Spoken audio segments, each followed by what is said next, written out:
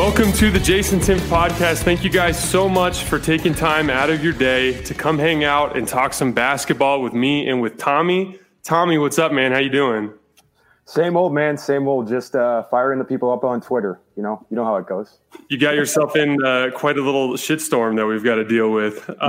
Yep. That's I didn't expect things to go that way, but look, man, Steph's not going to play well. I'm going to call him out for it.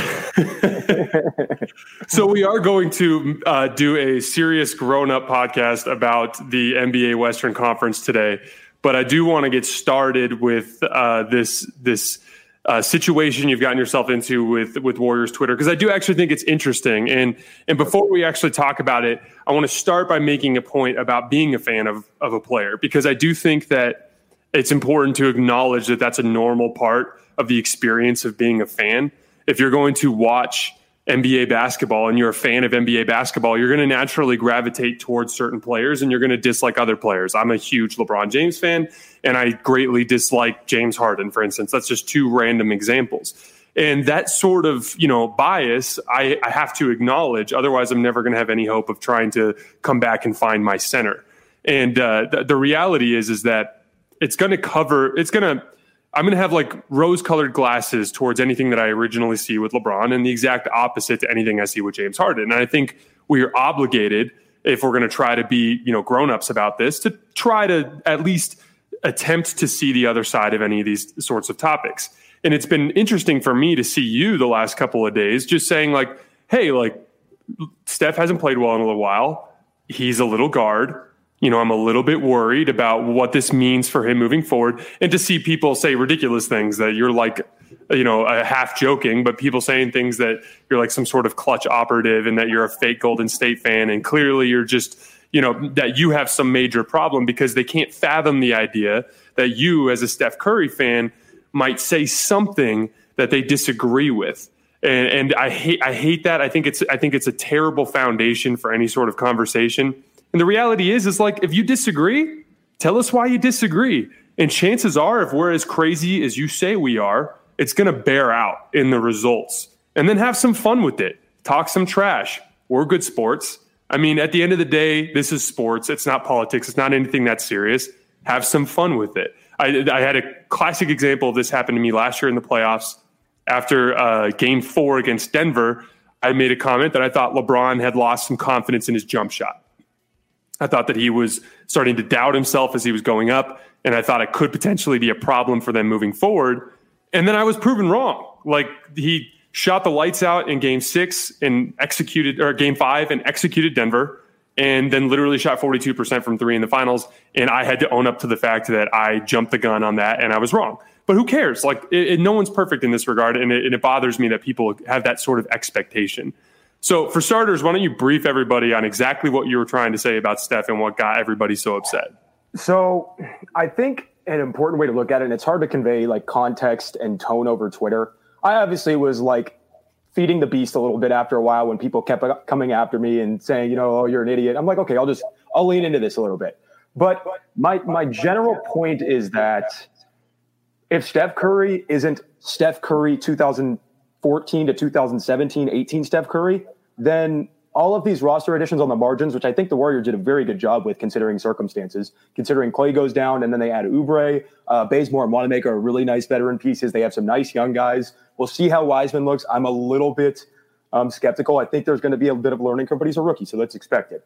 But point being, none of these moves matter if Steph Curry isn't top three player Steph Curry. The thing I care about as a fan is titles. I don't care about anything else. I want to win NBA championships. And if Steph Curry isn't the top three guy that he used to be, very clearly used to be, then all these conversations are moot. And I think it's, people want to look at LeBron, how LeBron's aging, how Durant may begin to age. And you pointed this out briefly. Steph's a small guard. It's different for him, right? His game is based on quickness and agility and being able to create the slightest margins of separation because he is that much shorter. Now, he does have maybe the quickest release ever that we've seen from a jump shooter, but if defenders are now 6 inches closer to him, that margin's a little bit smaller, and the shooting percentages drop maybe 2 to 3 points, which might not seem significant, but it is significant when you're playing the best defenses in the league. And so My point has really been, out of most of the stuff that we've seen from Steph Curry after the Western Conference Finals, it hasn't looked great, right? It still looked like, he's probably a top 10 player, right? Just through impact alone. But is he a top 3 guy? I don't know. And when we did our player rankings, I still had him at 2. And a lot of that was based off the one Toronto game that he came and played in the regular season right before COVID hit. I thought he looked awesome that night. And it had nothing to do with whether he was making or missing shots. He was getting to his spots easily. He was creating. He looked quick. He looked super quick. He looked spry. And maybe him looking slow in the first preseason game or relatively slow is him just not having played basketball in 9 months. That could easily be it. But like I said, it's hard to convey that stuff on Twitter. And as soon as I say anything remotely that's not like Steph Curry is the best player of the last 20 years, then I'm going to get crushed. And I know that. So, yeah, I lean into it sometimes. But my only point is he needs to be a top 3 guy or a top 5 guy for them to have, honestly, any shot of even making like the Western Conference Finals this year. And he would have to be the best player in the league for them to even have a chance of winning the championship. So that's what my concern is rooted in, right? And we just haven't seen it in a while. And I think that's a lot of it too. It's been, 18 plus months since we've actually seen him be that guy. So it's tough to really project where he's going to go, especially when he turns 33 in a couple months now. He turns 33 in March. So. Yeah, I 100% agree with the premise of the idea of what might be happening to Steph Curry. Smaller guard, aging. He's in a position where he's going to have more offensive responsibilities than he has basically since 2013 or so. Yep. So I understand the pathway in which you could, eventually see a decline from Steph Curry. Where I would push back is that I'm not really thinking it's fair to accept the most recent examples of him playing basketball as evidence. For instance, in the 2019 finals, Steph was kind of retooling on the fly as a result of injuries. Very similar thing happened to LeBron in 2015. A lot of the reason why I think his efficiency tanked in that finals is because he was accustomed to playing basketball a certain way all season with Kevin Love and Kyrie Irving. And then they dropped to injury. And all of a sudden, in the middle of an NBA Finals against a 67-win team with the MVP against one of the best teams in the league, he had to completely relearn how to play with that team. And it took time. And as a result, I think that he had some struggles there on the offensive end. And then the same thing happened with Steph in 2019. He missed a lot of shots. He struggled to get separation, but he was playing against a really, really good defense. And he was playing in a situation where he had to play with different players than he was accustomed to playing with all season long. So that would be where I'd give him some slack in that regard. Sure. You had mentioned on a couple of occasions that his shooting percentage since the 2019 finals, like over that span, I can't remember how many games it was. Do you have some numbers on you by any chance? It's not significant, but I mean, so he shot 41% from the field, 34% from 3 in the finals. He shot 20% from 3 last year in 5 games. And then I think he had one good preseason game last year out of, the 4 or 5 that they played, just in terms of the percentages, right? And a lot of it in the finals, he was missing open looks, which is weird for him. So you could just say, it's a significantly small sample, shouldn't look too much into it. But is it also a sign of him getting older and now his legs wearing out quicker in games and those open looks don't go down at the same clip that they used to? Because that's a real thing, especially for jump shooters. Especially as he takes on more offensive responsibility, as you're pointing to. And in those finals, he had to take on more offensive responsibility. He was creating basically everything because of how bad the roster was. And I think that led him to be more tired and to miss more open shots. And I don't see, if that is any indication, he's going to have almost as much responsibility this year. The Warriors have made some nice additions, and I liked a lot of the additions they've made, but it's still not a roster on the level of what he's played with the last 3 years where he's been healthy. So I think that would be more my cause for concern than anything. It's just been so long since he had to play this type of role where he's got to do everything. It's going to be him and Draymond basically doing most of the creation. So yeah, I mean, look, your points are valid for sure, right? About comparing the 2015 finals and 2019 finals, that Warriors roster was god awful by the end of those finals. They didn't have, if you look up and down that roster, it's like literally 7 of the 10 guys that were playing, if you're not including Clay, aren't in the league anymore.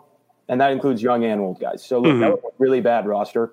And he should be given some grace for that. We shouldn't be looking too much into those numbers. But look, he's been struggling shooting recently, which is weird for the greatest shooter of all time. And we only have 12 games over the last 18 months. So that's what I'm going to look at, right? That's the only way I can be fair. So essentially, like I got into a big argument with Jeremiah about this last year because he was projecting LeBron's downfall based on the idea that there was nobody at age 35 who had produced at that level. Sure. And my counter to him was like, yeah, I get that. But I mean, this is a guy who's used to being the best at everything his whole life. So what I always asked Jeremiah to do was wait for evidence. I tweeted about this yesterday. The burden of proof is on other people to prove why these guys have fallen off. We cannot, essentially project their downfall before it happens. So when it comes to Steph, I guess what I would say is the evidence that I would look for that he has started that downward trajectory would be based on a larger sample size over the course of the season. And the example I would use would be what happened to me in my second year of college. So the summer between my first and second year playing basketball, I broke my foot. And as a result, I had to take, it wasn't even that significant of an injury. I was out for, I think, 3 months. And I came into training camp or whatever as my first basketball activity in 3 months. So it was tough because I was going against guys who were in much better shape than me. And I had put on some weight and I was getting back into the flow of things. And I remember that season when we started playing games, I got off to a really rough start. And there was actually a stretch early in the season where the coach took me out of the starting lineup for 2 games based on the idea that I had not been rebounding, which was something that I had done really well the previous season. And he was doing it to send a message, I think, to the team and to myself that I just to kind of light a fire under me and to kind of get it going again. And I ended up making the all-conference team that year. I played really, really well at the tail end of the season. And I attribute a lot of my early season struggles to just being away from the game for a while and the time it takes and the rhythm that you have to build through playing a lot of basketball games over an extended period of time so that you really, really get into your routine. And I think we see a lot of guys do this. Like LeBron is famous for kind of trying to build up into his postseason runs and things along those lines. So if Steph Curry, after 2 days rest in the 23rd game of the season against a middle of the pack defense, when he should theoretically have fresh legs and be in good shape and be ready to go out and light them up, and he doesn't do well, and it's part of a larger trend, that's when I think we can start having that conversation. But just that would be where I would push back against what you're saying. But I 100% agree. I see where the skepticism arises from.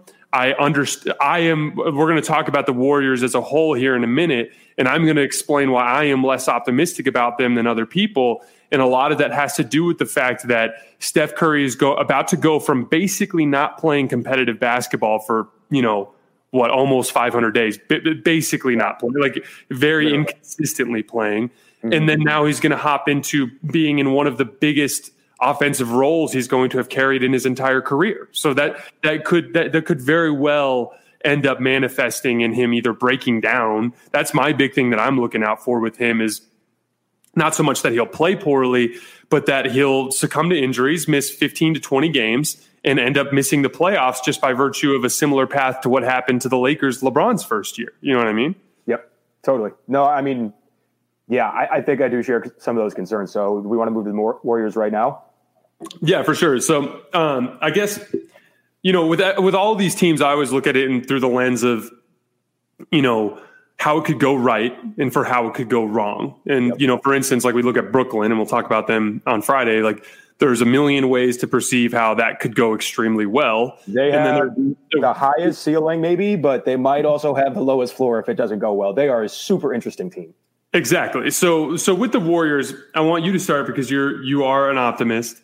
I want you to start by telling me how this Golden State Warriors season could go right and what their ceiling is. Okay. So I think just to kind of to preface everything, I think they probably will struggle a little bit out of the gates. And a lot of that will probably be based on Steph and Draymond too, to a certain extent, regaining rhythm. Those guys haven't played Draymond played last year, but he wasn't playing serious basketball. And Steph obviously hasn't played in a while. So I've been saying this, for a couple of weeks now. I think they will struggle out of the gates. That first preseason game actually did make me a little bit more optimistic from a team standpoint. I thought their defense looked really good against a good offense. I thought they looked really good defensively. They're really long. They could be really active. And I mean, Draymond wasn't even out there and they still looked, pretty solid defensively. So I think early on, they might actually have to win a lot of games off the strength of their defense, which is not what I would expect from this team kind of entering the offseason before they kind of made some moves. But looking at it now, I think they actually do have a chance to be a top 10 defense. And both Steve Kerr and Draymond have kind of projected that same energy. They said, we've got a long way to go, but we think we can grow and be really special. So to be as entirely optimistic as possible, I think the ceiling is a title for this team, right? They would have to have a lot of things go right, basically everything. You got to get at least 60 good Steph Curry games to make the playoffs. You got to get healthy Draymond, and then most of the young guys take a step forward. Wiggins takes a meaningful step forward. Oubre is a consistent second, third scorer. Wiseman is able to give you 15 to 20 good minutes a game at the center spot, even as a rookie. And then I actually have a lot of faith in most of the role guys off the bench. Bazemore, Wanamaker, Pascal, even Damian Lee for spot minutes. I think a lot of those guys can be rotation level players for a playoff team. So they would, like I said, they would have to have a lot go right. They would probably have to have some type of Lakers injury. But if things do go how I think they can, meaning that Steph is still a top 5 guy, and then all of the young guys, like I said, make meaningful improvements, nobody in the playoffs would scare me besides the Lakers. That'd be the only team, especially out west. The East is a little bit more of a toss-up because I think a lot of the East teams right now are wild cards, and we'll get into that on Friday. But if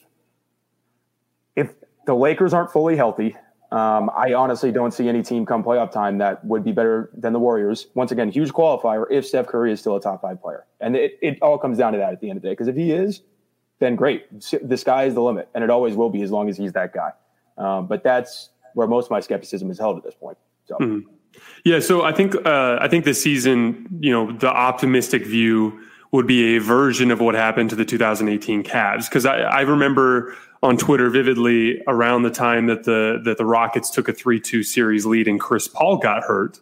Yep. I said that if the Rockets manage to knock out the Warriors and they go into the finals to play against LeBron's Cavs with just James Harden, I think that the Cavs would have beat them. And I said that in the moment because I thought that LeBron was capable of winning that head-to-head matchup with James Harden by such a wide margin that it would make up for a lot of the other deficiencies on the Cleveland roster. And you were assuming no CP3 in those finals? No CP3 because a hamstring injury, I've had one hamstring injury in my life, and I remember consistently re-injuring it and a lot of other issues. It's a huge pain in the butt. So, but the point is that there was a version, as flawed as that roster was, yep, where the 2018 Cavs could have won the title based on the strength of having, in my opinion, the best player in the world and some injury luck. Chris Paul getting knocked out and that team somehow upsetting the 2018 Warriors. Now, it didn't happen, and they ended up getting absolutely railroaded in the finals. And that very well maybe end up being what happens to this Warriors team.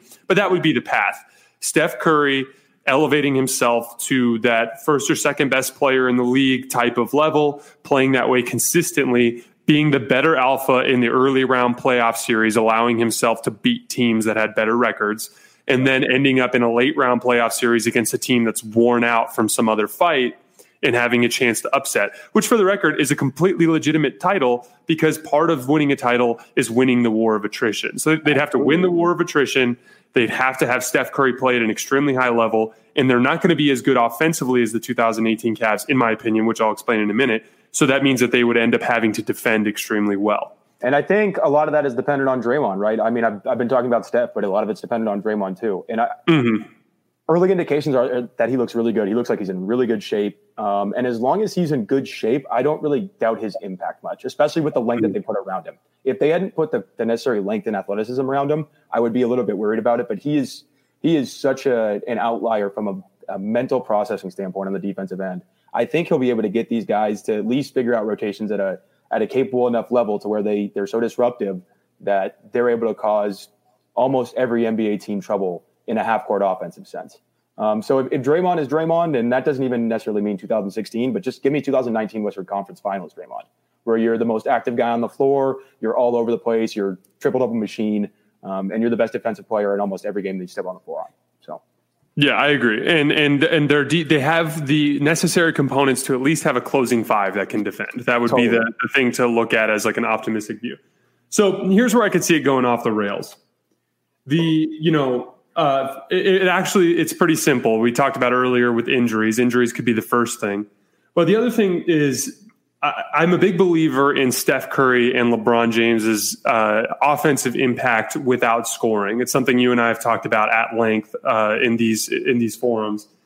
And one of the biggest reasons why it works is the rosters historically have been built around their strengths. So, for instance, LeBron, when he was in Cleveland, when he would captain those amazing offenses that didn't necessarily have a ton of talent, they all could shoot the hell out of the ball. So it was built around this idea that LeBron would put pressure on the rim, which would inevitably draw in defenders where he could kick out to threes and they'd shoot the lights out, and then it would invert and he'd be scoring at the rim all day long. And then for Steph Curry, that was simply based on the idea that he would attract attention away from the basket, which would leave your offense perpetually playing 4-on-3, which would allow you to get all sorts of dunks and easy corner threes and easy shots based on the gravity of Steph Curry away from the basket. Now, what worries me about this team is something I'm going to talk about a lot today, especially when we get to talking about the Lakers and Clippers, and it's their collective IQ. So, for instance, Steph Curry is an extremely high IQ player. Draymond Green is an extremely high IQ player. But when you go down the rest of the roster, you're running into a lot of names of guys that aren't the same level of basketball IQ as Andre Iguodala was, or that Sean Livingston was, or that Kevin Durant was, or that Leandro Barbosa was, or that Andrew Bogut was, or that any of those extremely smart, savvy veterans that could make really, really quick and easy and simple and consistent reads in those 4-on-3s to get easy shots. And so what worries me is that it's going to turn into Steph needing to shoot a lot because of the fact that his offense may not be able to capitalize on the attention that he's drawing, because Andrew Wiggins, who has a ton of talent, has not shown himself. Now, I know you've been pointing out in some film that he's made some good reads in some of these preseason games, and that would be the optimistic way of looking at it. But looking back at his career, that has not been one of his strengths. Kelly Oubre, same thing, a super athletic player, great in transition. He's been really good at defending at the 4, great small ball 4 all around. But the reality is Kelly Oubre is not viewed around the league as a high IQ, quick decision maker in closeout situations, which is something that he would need to do. So that would be what would worry me, especially as you get into a postseason series, is that teams might be able to take the ball out of Steph Curry's hand relatively easily, and that the Warriors wouldn't be able to necessarily capitalize on that. Yeah. So, I mean, I hear you there. There's definitely concerns. Like you pointed out, though, I am an optimist in terms of Wiggins' projection as a playmaker. He's shown, and that's not just based on something limited. That's based on his last year in Minnesota, too, where he was doing a lot more ball handling and just doing a lot more decision-making overall, and he was actually making some good reads. He's never going to be, he's never going to be Andre Iguodala. Like, I'm not going to sit here and tell you that, but he's certainly made improvements, and I would assume that just continues to get better in the Warriors system. Because if Kerr has shown anything, he doesn't develop shooters. He actually developed better playmakers, which is just a bizarre. I mean, it doesn't make any sense because the guy's one of the greatest shooters ever. But I would be optimistic from that standpoint with Wiggins. And I think what's important to note is the veterans they've added, Wanamaker and Bazemore specifically, those guys are actually pretty good passers. If Kerr mix and matches lineups the right way, you don't have to have a ton of time where Wiggins and Oubre are actually sharing the floor together, right? You can always have you almost stagger those two guys. They're playing 25 to 30 minutes a night, and you're keeping more veteran presence on the floor, guys who are higher IQ, better decision makers. And I think Marquise Chris is actually really good in that area. He's a really good short roll passer. He understands the dribble handoff game really well. And he showed that all of last year. And then I feel the same way about Eric Paschall, actually. He's actually a pretty good passer as well. And so, well, I do understand the concerns for sure. Like those are totally valid concerns. I'm a little bit more optimistic in that area than I think than most people are. And that's because I've watched way too much Warriors film over the past 12 months. I had nothing else to do. So if anybody's questioning my commitment to being a Warriors fan, I was scouting draft prospects for free. So let's relax with that. I spent days and hours studying the 12th pick in the NBA draft. Okay, so let's relax with me not being a Warriors fan. I'm not putting all that time in for my health because I love the Warriors. So I think to put a bow on it, like I almost every time I keep coming back to the Warriors this year, I come back to almost like a coin flip type of outcome. Sure. In the scenario where Steph Curry's healthy, I think that they're going to be a 3 or 4 seed, and I think that they are going to be a team that is going to beat all of the teams that are not from LA, and be an absolute upset threat to the LA teams based on injury luck, and maybe even more than an upset threat against the Clippers for reasons we'll talk about here in a minute. But I just by when I was building the itinerary for this podcast, it's crazy to look at the level of talent in the Western Conference. We are not even going to talk about Oklahoma City, Memphis, San Antonio, and Minnesota today. And Minnesota has Karl Anthony Towns and D'Angelo Russell and the number 1 overall pick. San Antonio has, LaMarcus Aldridge and DeMar DeRozan, 2 players who have made the playoffs several times in San Antonio. And Memphis did make it into the play-in round last year and was the 8th seed before the bubble and has one of the more talented guards in the league. The point being that there's so much talent in the Western Conference that the reality is if Steph goes down, it's going to be extremely difficult for them to win any game. Yeah. And that's what happens. He can't miss more than 5 or 10 games. If he misses more than 5 or 10 games, it's over, especially with the condensed season. It's only 72 to 82. That actually is going to be a big difference, especially with COVID. And that's the whole wrench in all of this anyway. If a guy gets COVID and he's out for 2 or 3 weeks, kiss your season goodbye. If it's one of your best players, that's over, especially in the West. Because you could go 0 in that time. And it's true. And and the reality is what the example I bring up all the time is that the 2019 Lakers had a winning record when LeBron James played and they missed the playoffs by a mile. And I can't remember exactly what the numbers were, but they basically just about went winless when he didn't play. Yeah, they were 3 games over when he did play, I want to say. At least it was 1 game over. I think it went 27-26 or something like that when he did play. And then I can't remember the exact numbers, but they were atrocious when he didn't play. Yeah. The point being is that when you're in the Western Conference, when you're playing that level of talent night in and night out, and you are reliant on one player to generate the variety or the majority of your offense, chances are you're going to drop a lot of games when someone gets hurt. So that would be the coin flip there for me. And honestly, as a basketball fan, I'm rooting for Steph to stay healthy because I thought 2018 LeBron was one of the more fun seasons of my time rooting for him because he had to be great every night for them to win. Yep. And it was fun to watch. And I look forward to Steph having some of those moments this year. Same here, man. I'm rooting for it. I know people think that I'm not, but I want nothing more than to have a throwback Steph Curry season. So I was on your side the whole time. Even though I disagreed with some of the elements of your point, I was on your side the whole time because genuinely I've been there. And I can't tell you how many times I have people getting in my mentions with something crazy over something completely out of context or not paying attention to what I was trying to do, which was just try to be fair, and it's one of the frustrating elements of that platform. But anyway, so we're going to move on to the Lakers, and I'm going to start with this one because I am going to right now, as part of the season preview, say that I predict the Lakers to win the Western Conference and for the Lakers to win the NBA championship. And the reason why is really simple. So first of all of the reasons that they won last year are still in play this year. They have LeBron and AD, 2 of the top, in my opinion, 4 players in the league. I think LeBron's number 1 and Anthony Davis is number 4. And they are alphas that at any given moment in an playoff series can go toe-to-toe with any player in the league and can come out on top or at least play them to a draw. 2, they defend the hell out of the basketball. As I said last year, I thought they were the best defense in the league. There were a couple of Eastern Conference teams that defended better statistically, but the level of offensive talent in the Western Conference doesn't even come close to resembling what's in the Eastern Conference. And so getting a stop in the Western Conference to me is a little bit more impressive. So I thought the Laker defense all year long was the best defense in the league. And I believe they showed that in those late round playoff series against Denver and against Miami, in just absolutely shutting down those offenses for stretches. And then last but not least, they had a really simple team construct where even though their role players were less than perfect than what you would hope for in your 3 through 15 on a roster, they were players that had really, really small roles that they were able to knock out of the park. And as a result of those 3 things, I believe they won.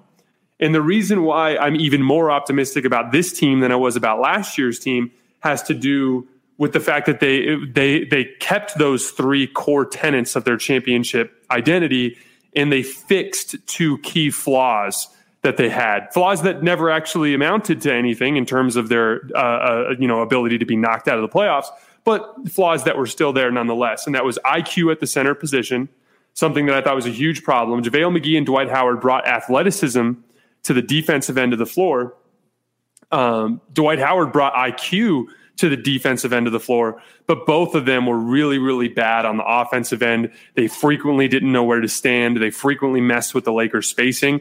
Dwight Howard and JaVale McGee almost entirely took Anthony Davis's post-up game away, in the sense that he almost always had to fade away. Now, he made a lot of those, but he was forced into a lot of shots that weren't your traditional Anthony Davis power post-up game, because of the fact that there was a guy sitting in the dunker spot and he never really had an opportunity to move around. I think Marc Gasol completely fixes that, adds this huge high IQ element to the center position on the offensive end. He'll bring enough on the defensive end to, he's already better than JaVale, who was a low IQ defender. He may not quite be what Dwight was, but he'll be some percentage of that. I really do think that Marc Gasol is a vast improvement at the center position. And then secondly, they had inconsistency in backup ball handling. So Rajon Rondo, when it looked good, it was awesome, and they looked unbeatable.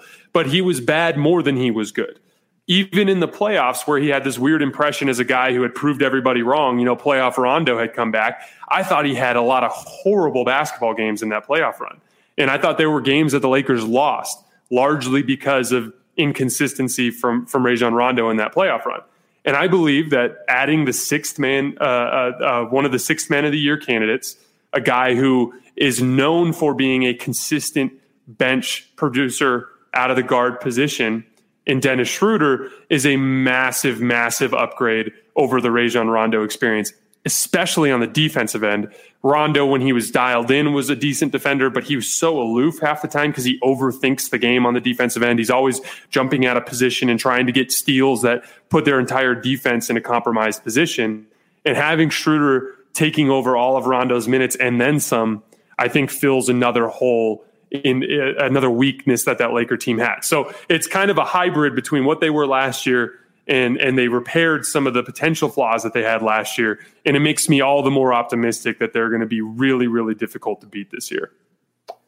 So just kind of at the start here, I basically agree with you that they're probably going to win the West, and then they're probably the title favorites still.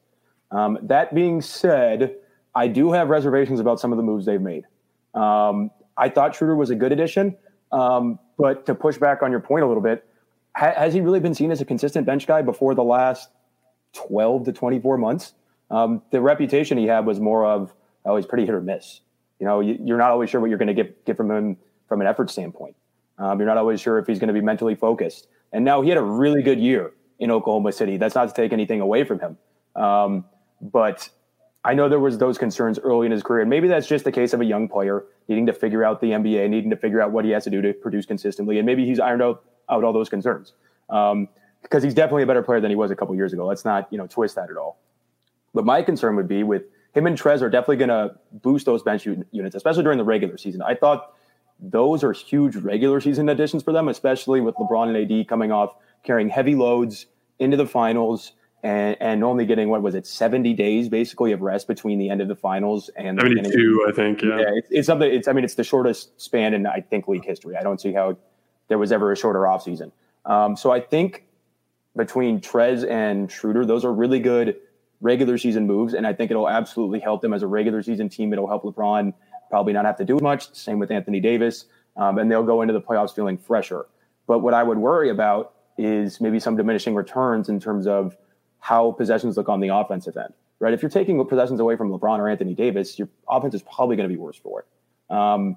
So the things that you pointed out were definitely flaws. I see a path for it to go wrong as well. And that's the case for any team, but I think I'm a little bit less optimistic on their playoff ceiling than I think most are at this point. I think Gasol is definitely a good addition. Obviously, I wanted Gasol on the Warriors really badly, and I think he might have ended up there if Klay doesn't go down. How incredible was that preseason game? Oh my God! He's such an insane passer. He's gonna get the Lakers 10 easy buckets or 5 easy buckets that they just weren't getting last year. So yeah, he's an incredible player, and he's obviously a really good addition. But in terms of defense, I don't know if he's as good as Dwight was in those situational moments where. Dwight really frustrated Jokic for like a good portion of that Denver series, and nobody else was really able to do that against Jokic. Gobert a little bit, but not at the level that Dwight did. And Dwight got a little bit too crazy with it for a while. He was like instigating too much and not playing real basketball at a certain point. But point being, the Lakers definitely made some improvements to the roster in terms of, if we're just looking player A for player B, Schroeder's obviously a better player than Rondo. Trez is probably a better scoring big than anybody they had on the roster last year, not named Anthony Davis. And Gasol is certainly a better all-around player than Dwight or JaVale at this point. So they did add better players to the roster. I could just see, especially with a short off season, not a long training camp, role delineation doesn't happen properly, and it kind of goes sideways. Just in terms of the playoffs, I think regular season they'll be totally fine. Because I think, like I said, Trez and Schroeder were necessary moves for the regular season. They needed guys who could take the load away from LeBron and AD, especially after this short off season. But yeah, playoffs, I like I said, I still think they're probably the best team in the league, but I have more reservations than most do. Yeah, so I agree with you about Schroeder. The concerns about him coming into the season were that the jump shooting performance in Oklahoma City was an outlier performance because he was a poor jump shooter in the seasons leading up to that. And, to be honest, who knows? We've seen examples of guys learn how to shoot later in their career, like Tony Parker. And then we've seen examples of guys who had outlier shooting performances and then never did it again, like Kyle Kuzma. So the reality is that certainly, that's a potential outcome there. What I would push back on that is to say that, Rajon Rondo was one of the most miserably inconsistent jump shooting backup guards that I've ever had on a team that I've rooted for in my life. Yeah. So that would be part of that there. Where I've parted from a lot of Laker fans is I thought the Trez move was a mistake. For starters, it hard capped the team. And as a result of that, they may not have, from what I understand, and this is so complicated because I've seen mixed things. I've seen some Laker fans say that they absolutely can add a 15th player. And then I've seen Bobby Marks, who's a cap expert, say that they've already added their 14th player and they can't add another player. Yeah, the hard cap's bizarre. We dealt with it last year with Golden State. It's weird, but if they actually are hard capped, then they actually can't add any money over that number. Not at all. That's how the hard cap works. It's a literal hard cap.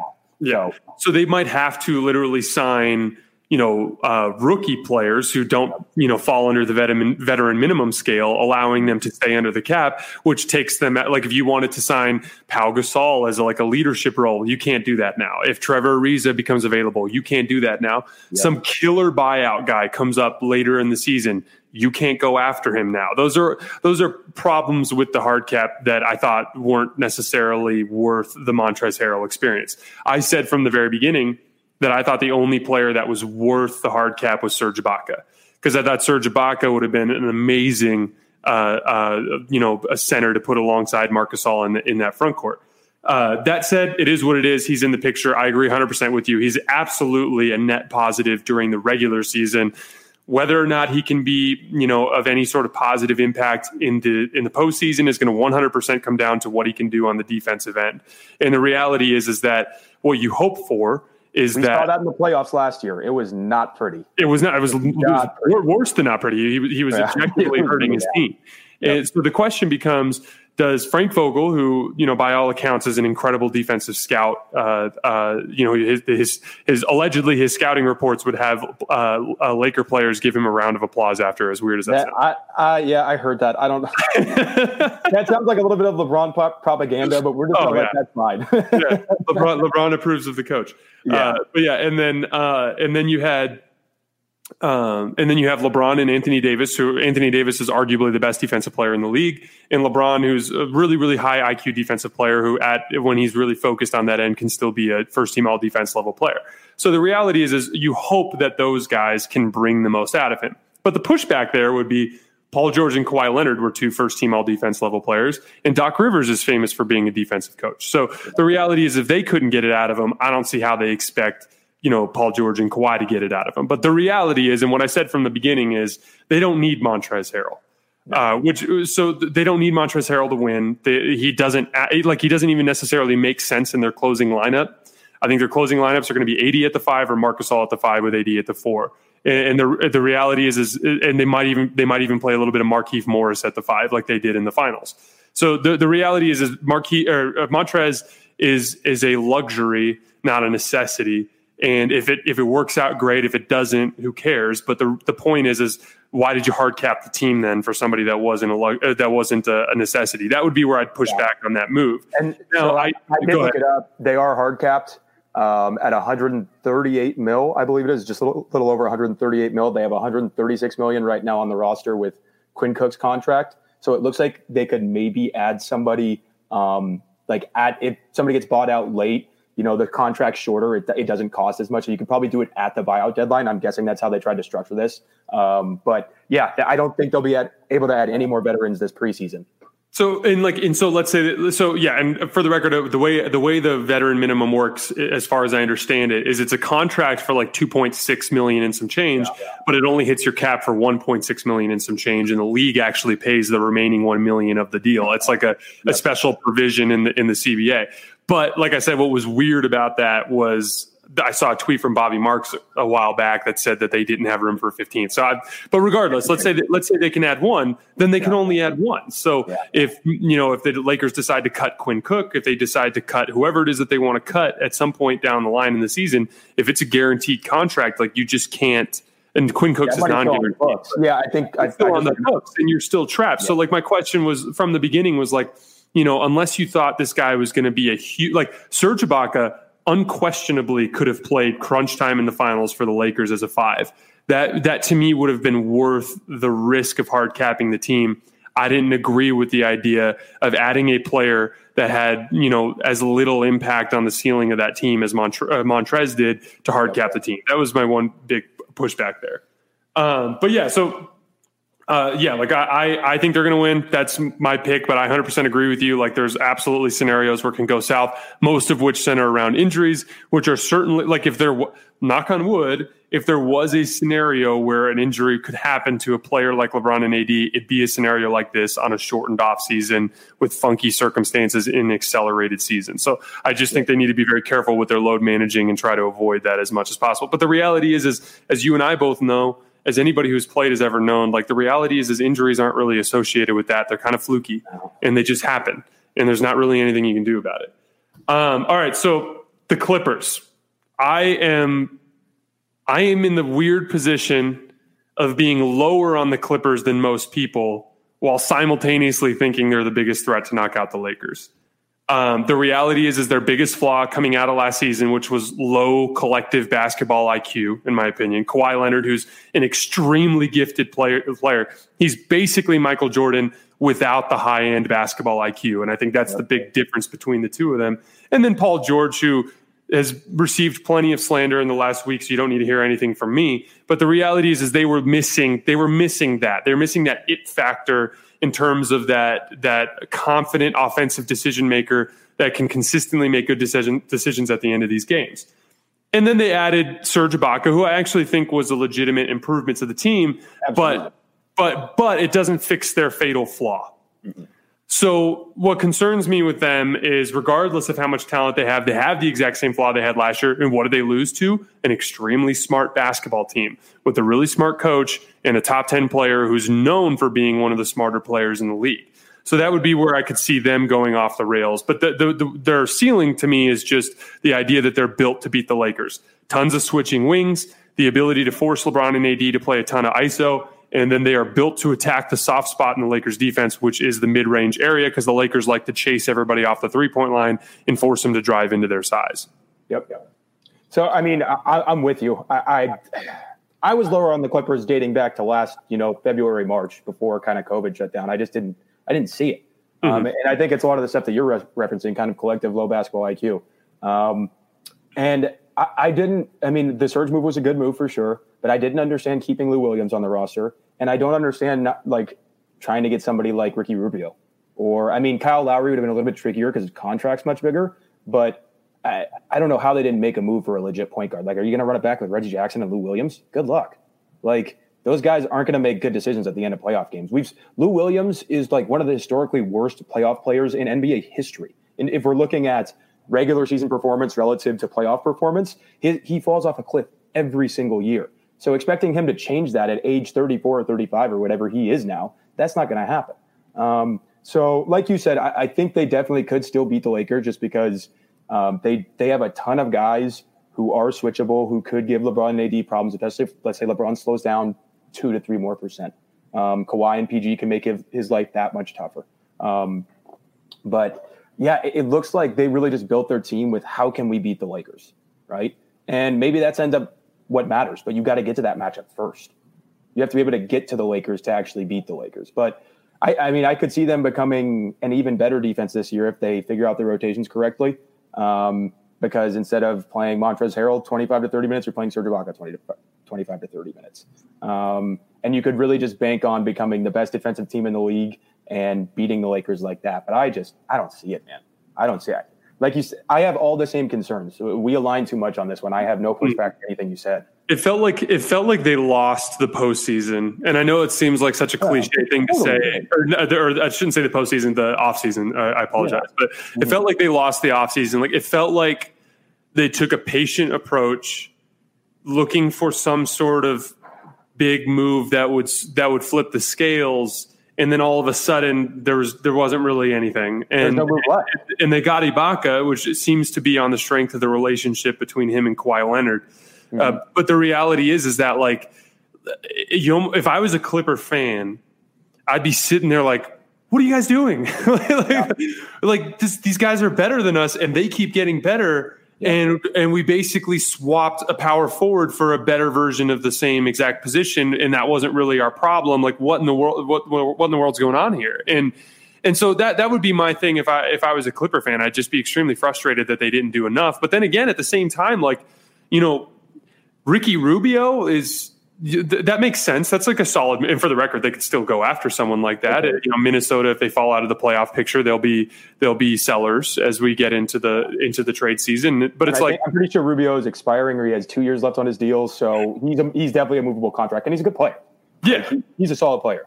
And he'd be the perfect example of a guy that if you put him in that lineup to basically run the offense for Paul George and Kawhi Leonard, and he can hold his own defensively, that's the kind of guy that would have made a legitimate improvement to that roster. Now, it still would have ended up coming down to Kawhi and Paul George versus LeBron and AD. I think that kind of stuff usually does, but that would have taken away their fatal flaw, which is that low IQ, that lack of decision making with the star and filling in the hole that their stars had. And so I guess what I'm saying is, like, why in the world isn't Rubio in with the Clippers right now? Why wasn't that pursued? Like what? Like, and is it as simple as they gave away all their draft picks for Marcus Morris and for Paul George? Like, is it that simple? I don't know. And that was the other thing, the Marcus Morris contract. Like, and this is something we talked about with the Lakers a minute ago. But as you said, any possession that doesn't run through LeBron and Anthony Davis is a wasted possession unless they are, actively fatigued and they're trying to save their legs, which is something that I think is, important. Like, you can't just run it through them, but you do need to have the lion's share of your offense run through your best players, or you can have problems. And what bothered me about Marcus Morris is it felt like every time he touched the damn ball, he wanted to go do his own thing. And then you've got Paul George. He thinks he actually is better than Paul George. Like, you can see it. You can see it on his face. And that's not just us making like jokes. Like, I would bet my life that he thinks that. And like it was basically reported that he said that about Paul George, like that he thought he was a better player. Yeah, exactly. And the reality is like he is a player who is too good for the role they're asking him to fill, which is basically a 3-and-D guy. And too often he breaks off from the offense, and too often he does his own thing. If you raise the collective IQ of your team with someone like Rubio, you get into a position where that kind of stuff just happens less. And players it's kind of like a rising tide that floats all boats kind of concept. But when I look at that offseason and I see you overpay Marcus Morris, the only net positive move is the bringing in of Serge Ibaka. You completely fail to fix the key flaw in the roster. I really don't understand what they're doing, especially from we are a long way away from last offseason where the Lakers were considered a dumpster fire and the Clippers were considered one of the smarter franchises in the league. Like, it was so bad that, like, as reporters like Woj and Shams were properly explaining the situation, Laker fans were like losing their mind thinking they're biased, but it's like they looked like a tighter run ship at the time. And the Lakers had their president of basketball operations going on First Take, burning down the GM and for the world to see. And now we're 1.5 years later, and the Lakers are just completely running circles around this franchise. I've never seen anything like it in my time following. Pelinka's done an outstanding job, man. Like, I have nothing bad to say about Pelinka. He's every move, and whether some of it was luck or not, I mean, a lot of this stuff with GMing is every move he's made has bettered the franchise.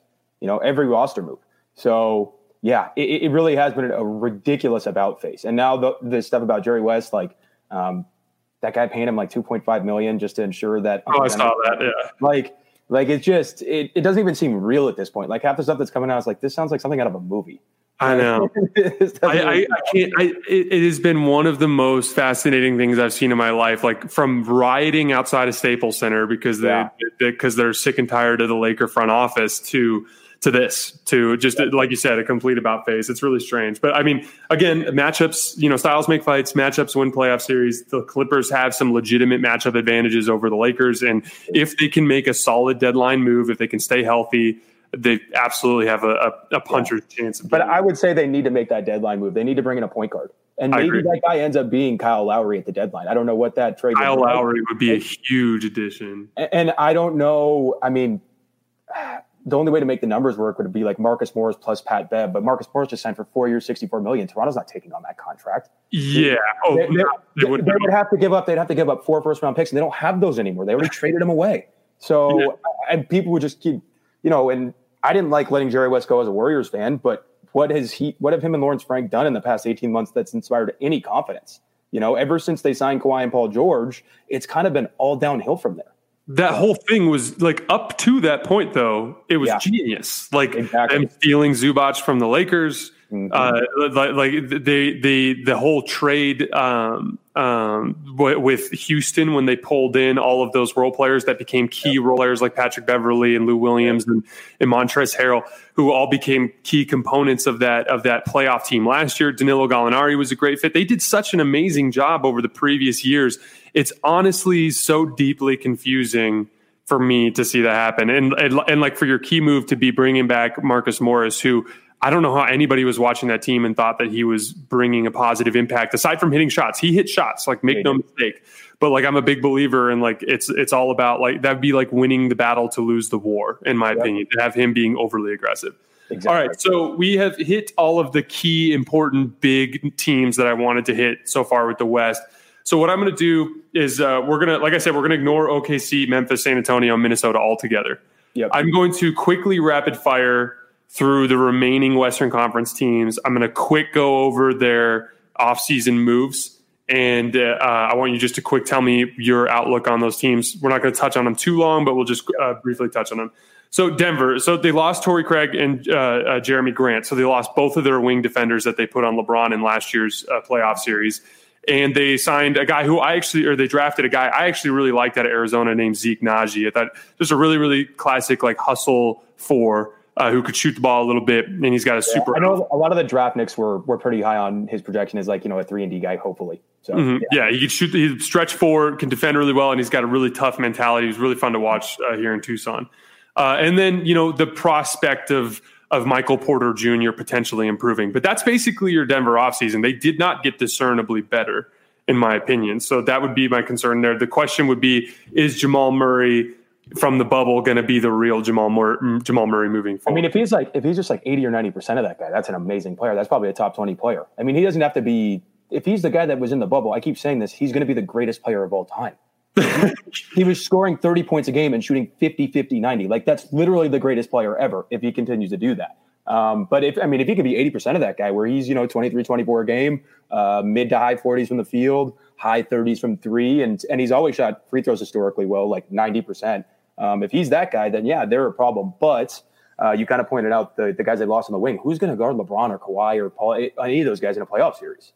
I thought Jeremy Grant was actually a difference maker for them against the Clippers. Just his length and athleticism was able to bother the Clippers wing players, and they don't have that anymore. So, yeah, I don't know. MPJ is obviously more talented than Jeremy Grant or Torrey Craig, but at that point, you're just betting on being incredible offensively, which they might be. They might be unbelievable on offense, but can they stop anybody? If you're not a top 10 defense, you can't win a title. It does not happen. And it doesn't happen unless you have Steph Curry, LeBron James, Klay Thompson, or Draymond Green. That's the only team that can do it. Or Shaquille O'Neal at the height of his power. So those are the two teams that. I think when the Warriors won in 2018, they had fallen below a top 10 defense, but the personnel was still there. It was barely. The personnel was still there. It was 11th, and it's like, okay, but they were fatigued. They were in their fourth straight finals. It had much more to do with that than actually not being good defensively anymore. So, yeah, I just don't. I mean, maybe they're neutral from last season. They probably still win a ton of regular season games. They might be a second round team, but like we talked about earlier, if everything goes right for the Warriors, I'm picking the Warriors over the Nuggets in a series. And that's if everything goes right. Mm-hmm. So they are probably third or fourth in the West right now in terms of teams that I would expect to go to the finals. I'd have the Lakers clearly above them. And I'd probably have the Clippers and Warriors above them at this point. And then we'll see how things go with Dallas or Phoenix. But I'd say Nuggets probably comfortably fourth or fifth in the West right now. Yeah, so we're going to get to Dallas in a second, but I would have them fourth, and then I'd have Dallas behind them. I would say that Denver is one of my favorite candidates for an outlier James Harden trade, based on the idea that you can't beat the Lakers, you can't beat the Warriors, or maybe they think they can, but they're not a good enough team to win the title right now. They have no readily apparent prospects to potentially get good enough to do so, and Michael Porter Jr. would have to get so incredibly better than he is right now for that to end up raising their ceiling. And this is a guy who literally has drop foot because he has massive back problems. So my question would be, like, are you so comfortable with your culture and your trajectory that you stick with this group, or do you throw MPJ and Jamal Murray in some picks at Houston, bring in James Harden and be like, now I got two of the best 10 players in the league. And now I can sit there and be like, okay, I have two of the top 10 players in the league and the Clippers don't. So I can go toe with the Clippers. But then are the surrounding guys even good enough at that point? Because around Jokic and Harden, what would you need? You need guys who can defend. For sure, but you're not hard capped, so you could try to bring in veteran minimum guys. They have lots of minutes available. They become a destination because as I've learned as someone who's rooted for guys to join my favorite teams over the years, in my experience, veteran minimum guys almost always go to where they're going to get more minutes because they like to play basketball. Yeah, so totally.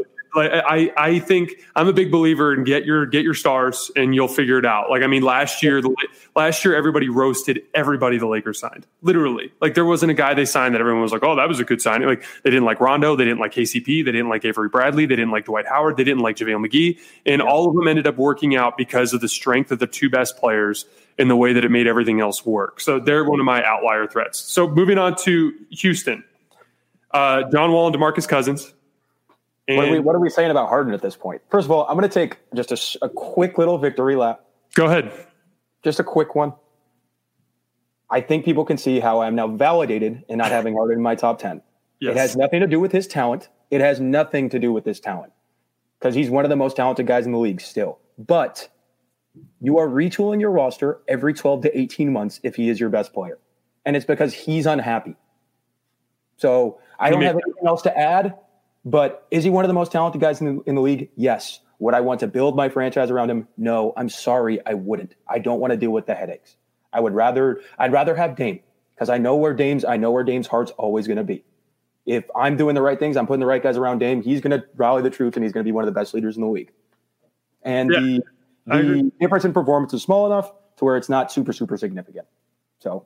Yeah, and I agree. And I think it's time for us to look back at the 2018 Rockets and acknowledge the impact of Chris Paul and acknowledge the impact of Jeff Bzdelik or whatever his name is, the guy who came up with that defense that gave the Warriors so many problems, and understand that there's a deeper story to what happened there, and especially when you start to look at how horrible James Harden played in that series. But the reality is let's operate for the purposes of this. As we get to these other teams, and we're especially when we do Friday, when we do the Eastern Conference pod, because I think they're the more likely destination for James Harden. Yeah, definitely. But as we get through these teams, we'll talk about where he might go. But for the purposes of right now, let's operate under the premise that James Harden is staying in Houston with John Wall. John Wall, I like him as a natural fit better than Russell Westbrook, just because of the fact that he's a little bit more high IQ and a little bit more willing to play. Good. He looked pretty good in that first preseason game. I was shocked. And I feel like he'll do a better job of the balance back and forth with him and James Harden. DeMarcus Cousins can shoot threes, which is an interesting element to them being able to play a center but continue their space and attack offense. And Christian Wood, I'm a big believer in not bullshitting you guys. I haven't seen enough of him to make an opinion. So that's just where I would say on that. But I haven't heard enough good about him to think he could be that much of a ceiling raiser. So I view them as more or less the same type of threat that they were last year. Yep. Yeah, I mean, they could get hot maybe for a playoff series and upset somebody, but I'm with you. And I think Wall is definitely a better fit. He's a little bit more fluid of a playmaker than Russ is. It just comes more natural to him. And I think that's a good fit next to Harden. He's probably at this point, he's probably a better shooter too than Russ is, which is not saying much, but anybody's a better shooter than Russ. And I think Wall will commit maybe a little bit more to playing off ball, even though he didn't really show that in Washington. But we'll see. We'll see. I'm right there with you. They're bottom tier, probably Western Conference playoff team. If Harden stays, they're probably in the 6 to 8 range. And I could even see them falling out if some of these young teams pop. If Memphis randomly pops, we're not going to talk about them. But if they look really good this year, then, teams are going to start to fall out. So yeah, I'm with you. I don't see much of a ceiling for them. It's second round at best. We've seen Harden slip in a random regular season and go 41-41 and get in as an 8 seed. And it's something that because he's a bad attitude guy and because he's always on the verge of decommitting mentally from a team. All right. So Utah, for more or less, they're the same team with Derek Favors. I view them as just as flawed as they were last year in the sense that they relied too much on Donovan Mitchell to create all their offense. They were hoping for Mike Conley to be a relief in that regard, but he's way too inconsistent because he is actually on that downslope that we talked about with these smaller guards. So I view them as more or less a 6 or a 7 seed and a non-threat. Yeah, I mean, they're a non-threat. I could see them maybe being a little bit better as a regular season team than some people expect, maybe sneaking into a top 4 seed just from a continuity standpoint. Like, there has been a little bit of turnover in the roster. Conley's obviously relatively new, Bogdanovich to a certain extent, but their core guys have been there, Gobert, Mitchell, Favors is coming back. So they know what the deal is there. Ingles is still there. I think they could be a good regular season team like they are a lot of the times, but I don't see it for the playoffs at all. It took Donovan Mitchell and Jamal Murray had an amazing series too, but Mitchell had to have like his best series ever and they still lost in 7 to Denver, So yeah, non-threat. Like I said, they might have a little bit of a higher regular season ceiling than some people expect just from a continuity standpoint, but I don't see it from a playoff standpoint. They should not scare any of the top tier teams. Yeah. And I mean, honestly, like a big part of their projection moving forward, in my opinion, depends on Donovan Mitchell kind of getting a little bit more of a point guard mentality, feeling the flow of the game, understanding when to be aggressive and when to be passive, when to keep teammates involved, when to put his foot to the, pedal to the metal. He's better at drawing fouls. He does not draw a lot of fouls. Because he ends up shooting a lot of these weird floaters in the middle of the lane where it's like, maybe just take another dribble. He's strong. He's athletic. Try to your field goal percentage might drop 1% or 2 because you're trying more crazy shots at the rim. But if you're drawing more fouls, that invariably guys who are high free throw rate guys help create great offense. Right? So those would be the 2 areas of growth I'd look for him at playmaking, which he has definitely improved on, and then drawing more fouls. So Dallas, they lost Seth Curry, but they added James Johnson, a 3-and-D wing that they didn't really have on the roster last year. What's his name? Josh Richardson. Dorian Finney-Smith, I think is his name. He was their 3-and-D guy last year. Just wasn't really consistent enough and high IQ enough on the wing. James Johnson is just a much better version of him, in my opinion. Josh Richardson is Seth Curry, less of a shooter, but a much better defensive player. And he's a really good addition. I think he's a really good addition. And he makes more sense on this roster than he does in Philly, because in Philly he was being asked to generate a lot of their offense, which just never has been his strength. No. And then they picked up that super athletic forward from Orlando, Wes Iwundu. Yep. And then they're returning Dwight Powell, who was gone with an Achilles injury, and Kristaps Porzingis, who was gone with a knee. I think he tore his meniscus. I think Kristaps is at least out until like the new year, from what I've seen reported. Oh, really? Yeah, that's what I said. The last time I saw, he's out until at least the new year. Let me double check that real quick. But what do you feel about them? Where do you think they're going to end up? I think it was a perfect off. I think it was a perfect offseason for them in the sense that they didn't want to tie up their cap because they wanted to potentially wait for Giannis, which apparently is off the table. But I mean, they were smart to try to wait for that because Giannis has been on the record that he really liked Luka. They had a weakness on the wing defensively last year, and I think it hurt them against the Clippers. I think they remedied that with James Johnson, Josh Richardson. And Dwight Powell, when he went down with his Achilles tear last year, took away a lot of their front court athleticism, and it hurt them. It hurt them at the end of that season. Wes Iwundu is not as good as Dwight Powell, but he's in a similar mold in the sense that he gives them more athletic height, more athleticism in their front court to help run that, pick and roll action with Luka. But at the end of the day, this team is all about Luka Doncic. He's your prime MVP candidate because of the fact that he's a bona fide number one on his team. As good as Kristaps is, he's never going to be a guy that people look at as a guy who's taking away his MVP votes. Kristaps, by the way, January 1st, on-court activity return date. So they're not even bringing him back to do any on-court activity. He's barely doing anything. Yeah. So, I mean, maybe he's ready by late January, early February to start playing games. And that makes they have Willie Cauley-Stein, who's probably going to be playing his minutes in the meantime. Bad player. Really bad player. Yeah, as you can speak. Oh, my God. 30 games was enough. Get him off my team. Get him off my team. Nice enough guy, it seems like, but not a good player. Yeah, but the reality is like the prime Luka type MVP type of deal.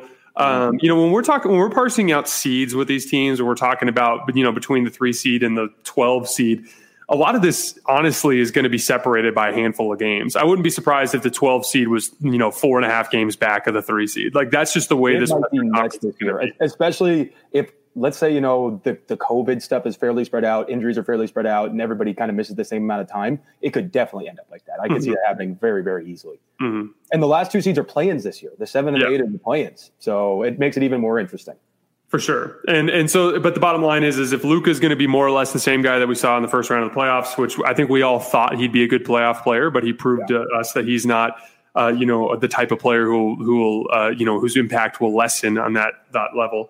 But with them adding wing defense, with them adding a little bit more playmaking with Josh Richardson, and with them adding some front court athleticism, they're absolutely in that like upset threat tier of the Western Conference, where a team that has some flaws who comes into that series with them, who might have had a better record, could just as easily lose to them.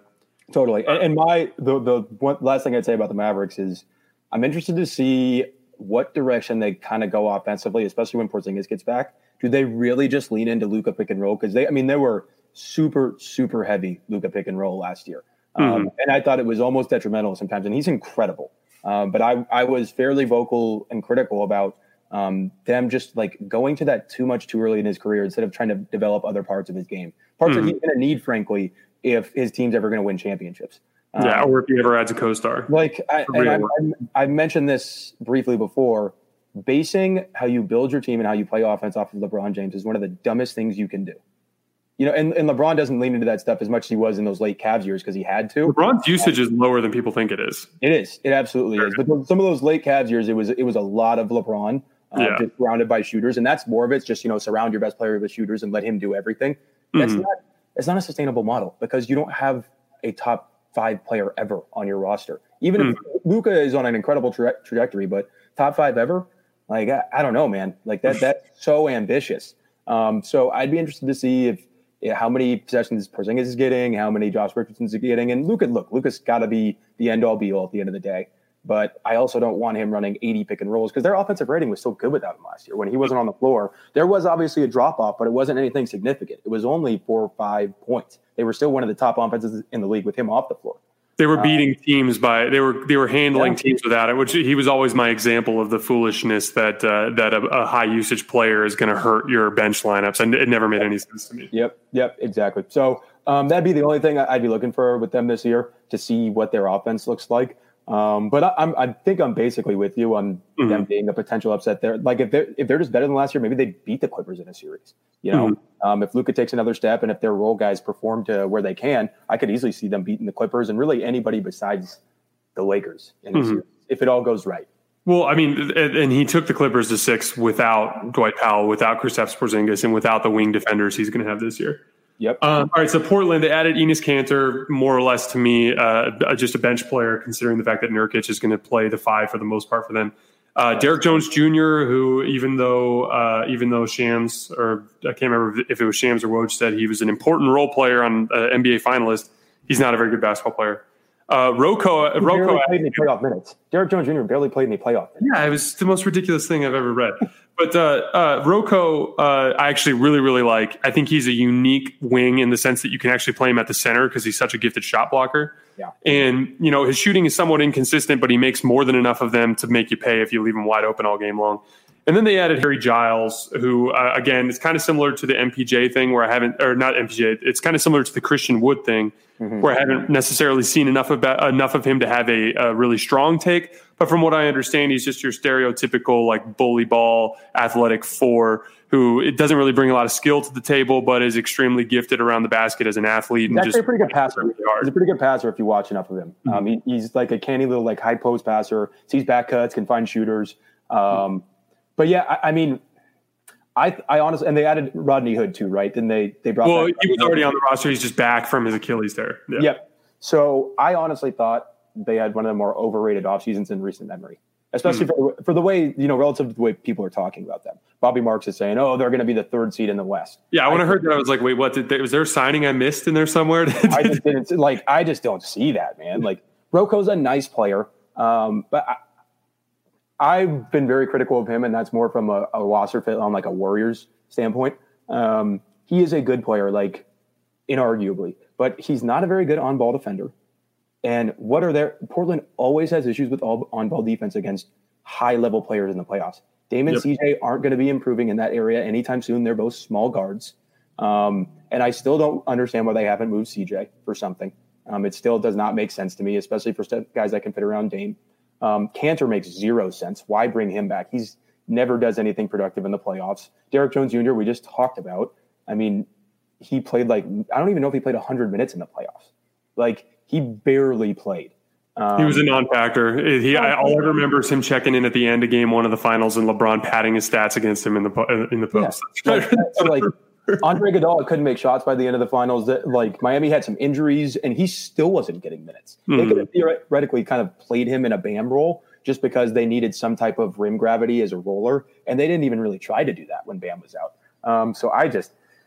They're going to be fine. They're probably a fringe playoff team again, in my opinion. I could even see them missing it. I wouldn't bet on that because I think their roster is better than last year, but the West is also better than last year.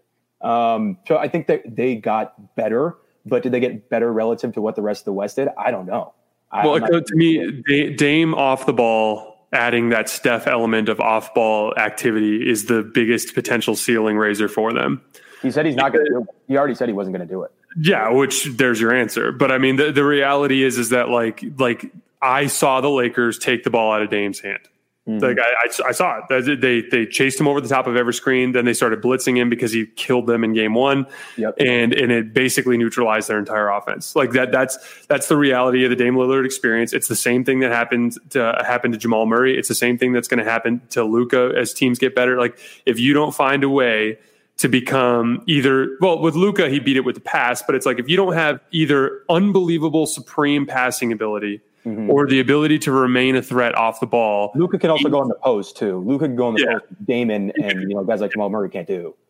Exactly, but the I always talk about how someone shared a link the other day. It was one of your Warriors guys. I think it was Baltej, if I'm pronouncing that correctly. Yep. He shared something about Zach Lowe from 2013. Yeah. Basically talking about how the Spurs were completely flummoxed by Steph Curry being such a deadly three-point shooter off the dribble because it was ruining their pick and roll coverages. It was rendering them obsolete. I don't think people were really taking into account how outrageous what he was doing during those playoffs was because nobody was shooting threes off the dribble at that point. Like it just wasn't a thing.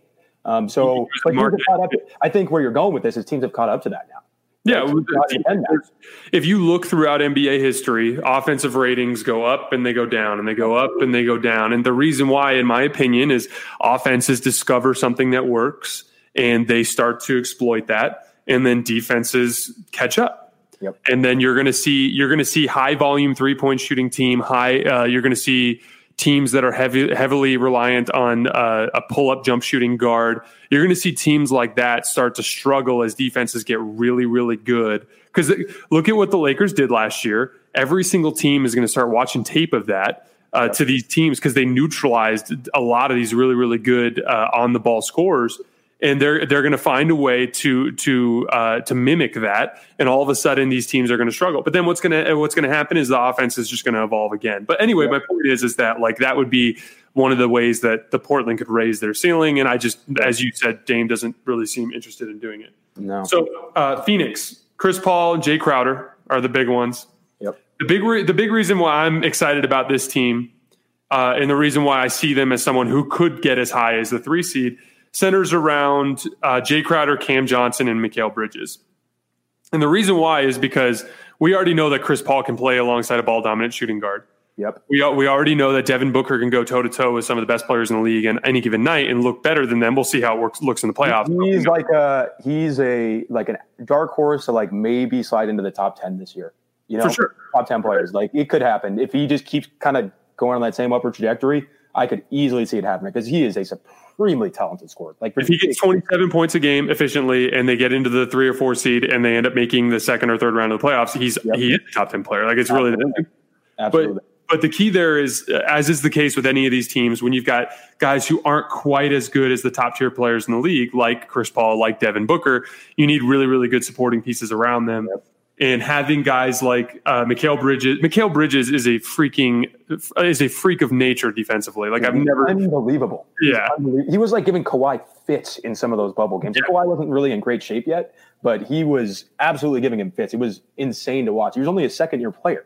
Yeah, it's ridiculous. And I remember seeing him having similar effects against other big wings. He gave a lot of problems to Brandon Ingram. I'm so used to just bumping a guy off and shooting over the top. And he literally would get it. Like, Brandon Ingram couldn't shoot over this guy. Yeah. Bridges has like that strip down thing that Andre Iguodala always does. He's so good at that. Like, he's going to get 2 or 3 strip down steals, like basically a game at this point. Mm-hmm. So I love Mikal Bridges. Jay Crowder is just another big, strong guy to throw at those type of guys. Yep. And then what I like about Cam Johnson is he's a fearless, gunning 3-point shooter who's got some size. So kind of like a Duncan Robinson type mold. And the reality with him is that that's an ideal type of player as a spacing role. And his size makes him less of a defensive liability potentially over the course of the season. I like the supporting pieces that they have around Chris Paul and Devin Booker. It makes sense. I think Chris Paul is somewhere around the 12th or 13th best player in the league still to this day. Yep. If Devin Booker actually is the 9th or 10th best player in the league, they have a duo that's up there with the top 2 or 3 duos in the league, even though it doesn't seem like it, because Devin Booker's been stuck in Suns hell for the last few years. So they're a team that I'm actually pretty optimistic about. Yeah, me too. And I think a lot of this, though, it depends on DeAndre Ayton. In my opinion, like, is he the guy? Yeah, defensively. Like, is he the guy that we started to see kind of towards the end of last year where, like, oh, man, he can be like an impact defensive player, and he's like to turn around the rim. He knows what he's doing. But his rookie year, it was really, really bad on that end. He was constantly lost. He didn't understand pick and roll coverages. He was jumping at shots that weren't even shots. It's just shot fakes. Just all the typical rookie stuff. So if he continues on the same trajectory, Chris Paul doesn't have too much of a decline, and then Devin Booker just kind of is the same guy almost. Yeah, I think I'm with you. But I think they're another team with a wide range of outcomes, right? Booker kind of stagnates. Chris Paul shows like actual decline. Ayton doesn't take the next step. Cam Johnson isn't as valuable as you would hope he would be. And then Jay Crowder just kind of has a Jay Crowder year because he's had a very up and down career if people look closer at it. Comes down if you make shots. Exactly. I mean, he's a good defender. Like, he's always going to be a good defender as long as he's a competitor too. He's super competitive. Like, he's a guy that you want on your roster, undoubtedly. But if he just kind of has like a so-so year, it could also go really bad for them. I think that's just the nature of the West, man. We've said that about so many of these teams. It's just there's a huge range of potential outcomes. The Pacific Division is insane. The Pacific Division is an absolute nightmare. So, good luck to anybody in that freaking division. Yeah, I know. And last but not least, and then we'll get you out of here. So Pelicans, they added Steven Adams and Eric Bledsoe, and they lost Drew Holiday, and they also lost Favors. Yep. But so I actually, and Jason Maples has talked about this a lot. I like Drew Holiday as a player. Don't get me wrong. But I do think that his star and his career trajectory didn't really match up with the other players on the roster in the sense that I think you need to lean heavily on Lonzo, lean heavily on Zion, lean heavily on Brandon Ingram to generate your offense because they're going to be the guys who are inevitably going to carry you down at the end. And Drew Holiday was just a little too aggressive for my liking offensively with that roster, which they'll need him to be in Milwaukee. But I didn't really like it as a natural fit in New Orleans. And Eric Bledsoe can bring 80% of what Drew Holiday brought defensively in that role. Steven Adams doesn't make a ton of sense to me in terms of floor spacing with Zion, but I'd like to see it a little bit more before I make a call. But they're a team that I think it entirely comes down to them defending, because the reality is Brandon Ingram, in my opinion, has offensive talent that is up there with the top, 20 players in the league. Yeah, and offensively, he's just as talented as Jason Tatum. Absolutely. What's the difference? Really, there isn't much of one if we're just looking purely at the offensive end. And he had defensive flashes when he was with LeBron. Sure. But that has just about dissipated in New Orleans. And then Zion Williamson had defensive flashes at Duke. That unbelievable defensive flashes. Yeah. That is just about dissipated in New Orleans. So the reality is if those guys can defend, I don't think they're going to have much of a problem at all scoring, especially with JJ Redick helping them, spacing the ball, and with the fact that they're going to lean heavily on their young guy. Lonzo looked pretty good last night too, in my opinion. Yep. But at the end of the day, this is a team I trust the offensive talent of their key two players. Brandon Ingram and Zion Williamson are going to score a lot of points this year. Yeah. But it's going to come down to whether or not they can guard, which historically young teams don't, because they don't understand the benefits of it, and they haven't generated the NBA level instincts to be in the right places at the right time that allow you to be a good defense. Yeah. I think just to kind of add on top of their additions, I think Stan Van Gundy was a good hire. I like him too. Yeah. I think he'll get them to play hard at the very least. He's been shown to get teams to do that. I think that Detroit situation was it's the Pistons, right? That didn't work out. And I think also because he had GM role. I think he was EVOP. Mm-hmm. So, I mean, trying to do both those things, divided focus. Yeah. It never works. It never, ever works, especially in the NBA. There's been no precedent for that ever working, unless we're going back to the 60s or 70s, which is an entirely different conversation. But I understood the Adams move from the standpoint of just not absolutely killing Zion with playing him too much at the 5, but I didn't understand extending him. Why are you giving the extra at that number too? Yeah. Was it 250? Was it 2 years, $50 million? I can't remember, but it was a lot. Yeah. It was a lot. It was a good amount of money, especially when you're going to have young guys that you need to re-sign, like Zion's, and maybe his contract might be coming off the books right when Zion's extension eligible. So that, I guess it could work from that standpoint, but yeah, I didn't love the move, especially because you have already some primary guys who aren't great shooters anyway. In terms of Zion and Lonzo, Lonzo's really streaky. I think we've seen that BI, there's enough of a sample size that he can shoot. We can kind of confirm that. But if he's always driving into the paint with 2 or 3 guys there, it's just not going to look pretty. So I probably don't think they're a playoff team yet. I think they're a couple years away at least. At least in this West. They'd be a playoff team. Yeah, sure. If they're in the East, then I think it's an entirely different conversation. But I don't see their path to the playoffs this year out West, especially if Harden ends up staying in Houston, which it doesn't seem like is going to happen. But if it does, they're a playoff team. They absolutely will be. We know, as much crap as I give Harden, if he's on your team, you're probably making the playoffs. Right? Everything about his career tells us that. So yeah, I think New Orleans they're a fun team. They're an exciting team, especially if Zion and BI and Lonzo stay healthy all year. But they're not a playoff team yet, in my opinion. Yeah, and the last thing I'll say about them that I thought was exciting is one of my favorite podcasts to listen to is JJ Redick's podcast. Because for a couple of reasons. One, he's a total junkie. This is a guy he's a pro, but he's the opposite of the Darren Williams guy who just wants to go home and be with his family. This guy just lives and breathes basketball, and he will play until they kick him out of the league.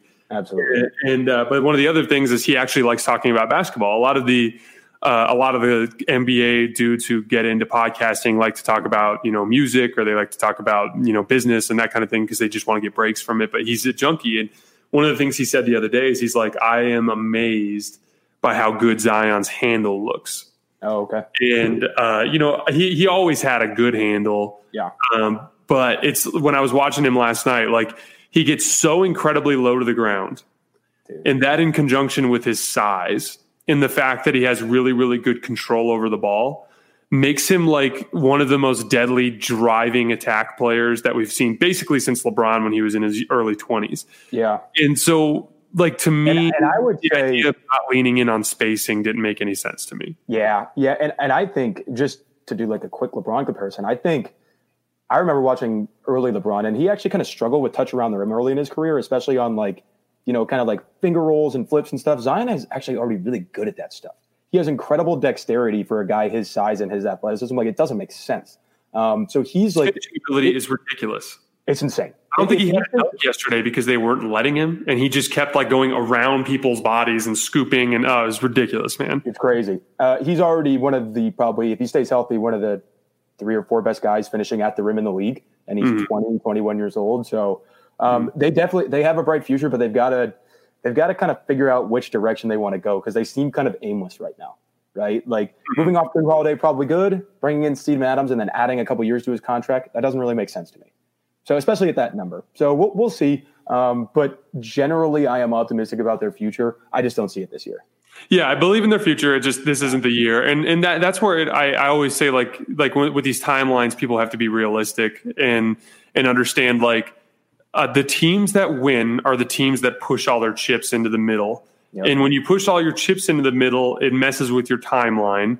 So chances are, like the Golden State Warriors of the world, teams that organically build to that, it requires a lot of good luck that usually doesn't break your way. Usually one of your draft picks won't pan out, or usually the timing won't work. And so my thing is like, if you just don't fit, the draft picks just don't fit together. Yeah, right? The play styles don't mesh. They could all be really good players individually, but they just don't mesh. Mm-hmm. And that's why I love the Jrue Holiday trade. That was David Griffin understanding like, hey, we're not going to go win this thing this year. Jrue doesn't match up with our timeline. I'm better off putting the ball in Lonzo's hands a lot, Brandon Ingram's hands a lot, and Zion's hands a lot, and just seeing how it goes. And if they make the playoffs, great, they'll learn. But if not, who cares? That's not the timeline. Yep. All right, dude, this was awesome. We will do the entire Eastern Conference on Friday. I think we're shooting for the same time, if I'm not mistaken. Yeah, I'll double check my schedule, but I think the same time should work. Perfect. Thank you guys all so much for listening. Tommy, I will see you in a couple of days, man. All right, man. Sounds good. Thanks for having me. Mm-hmm.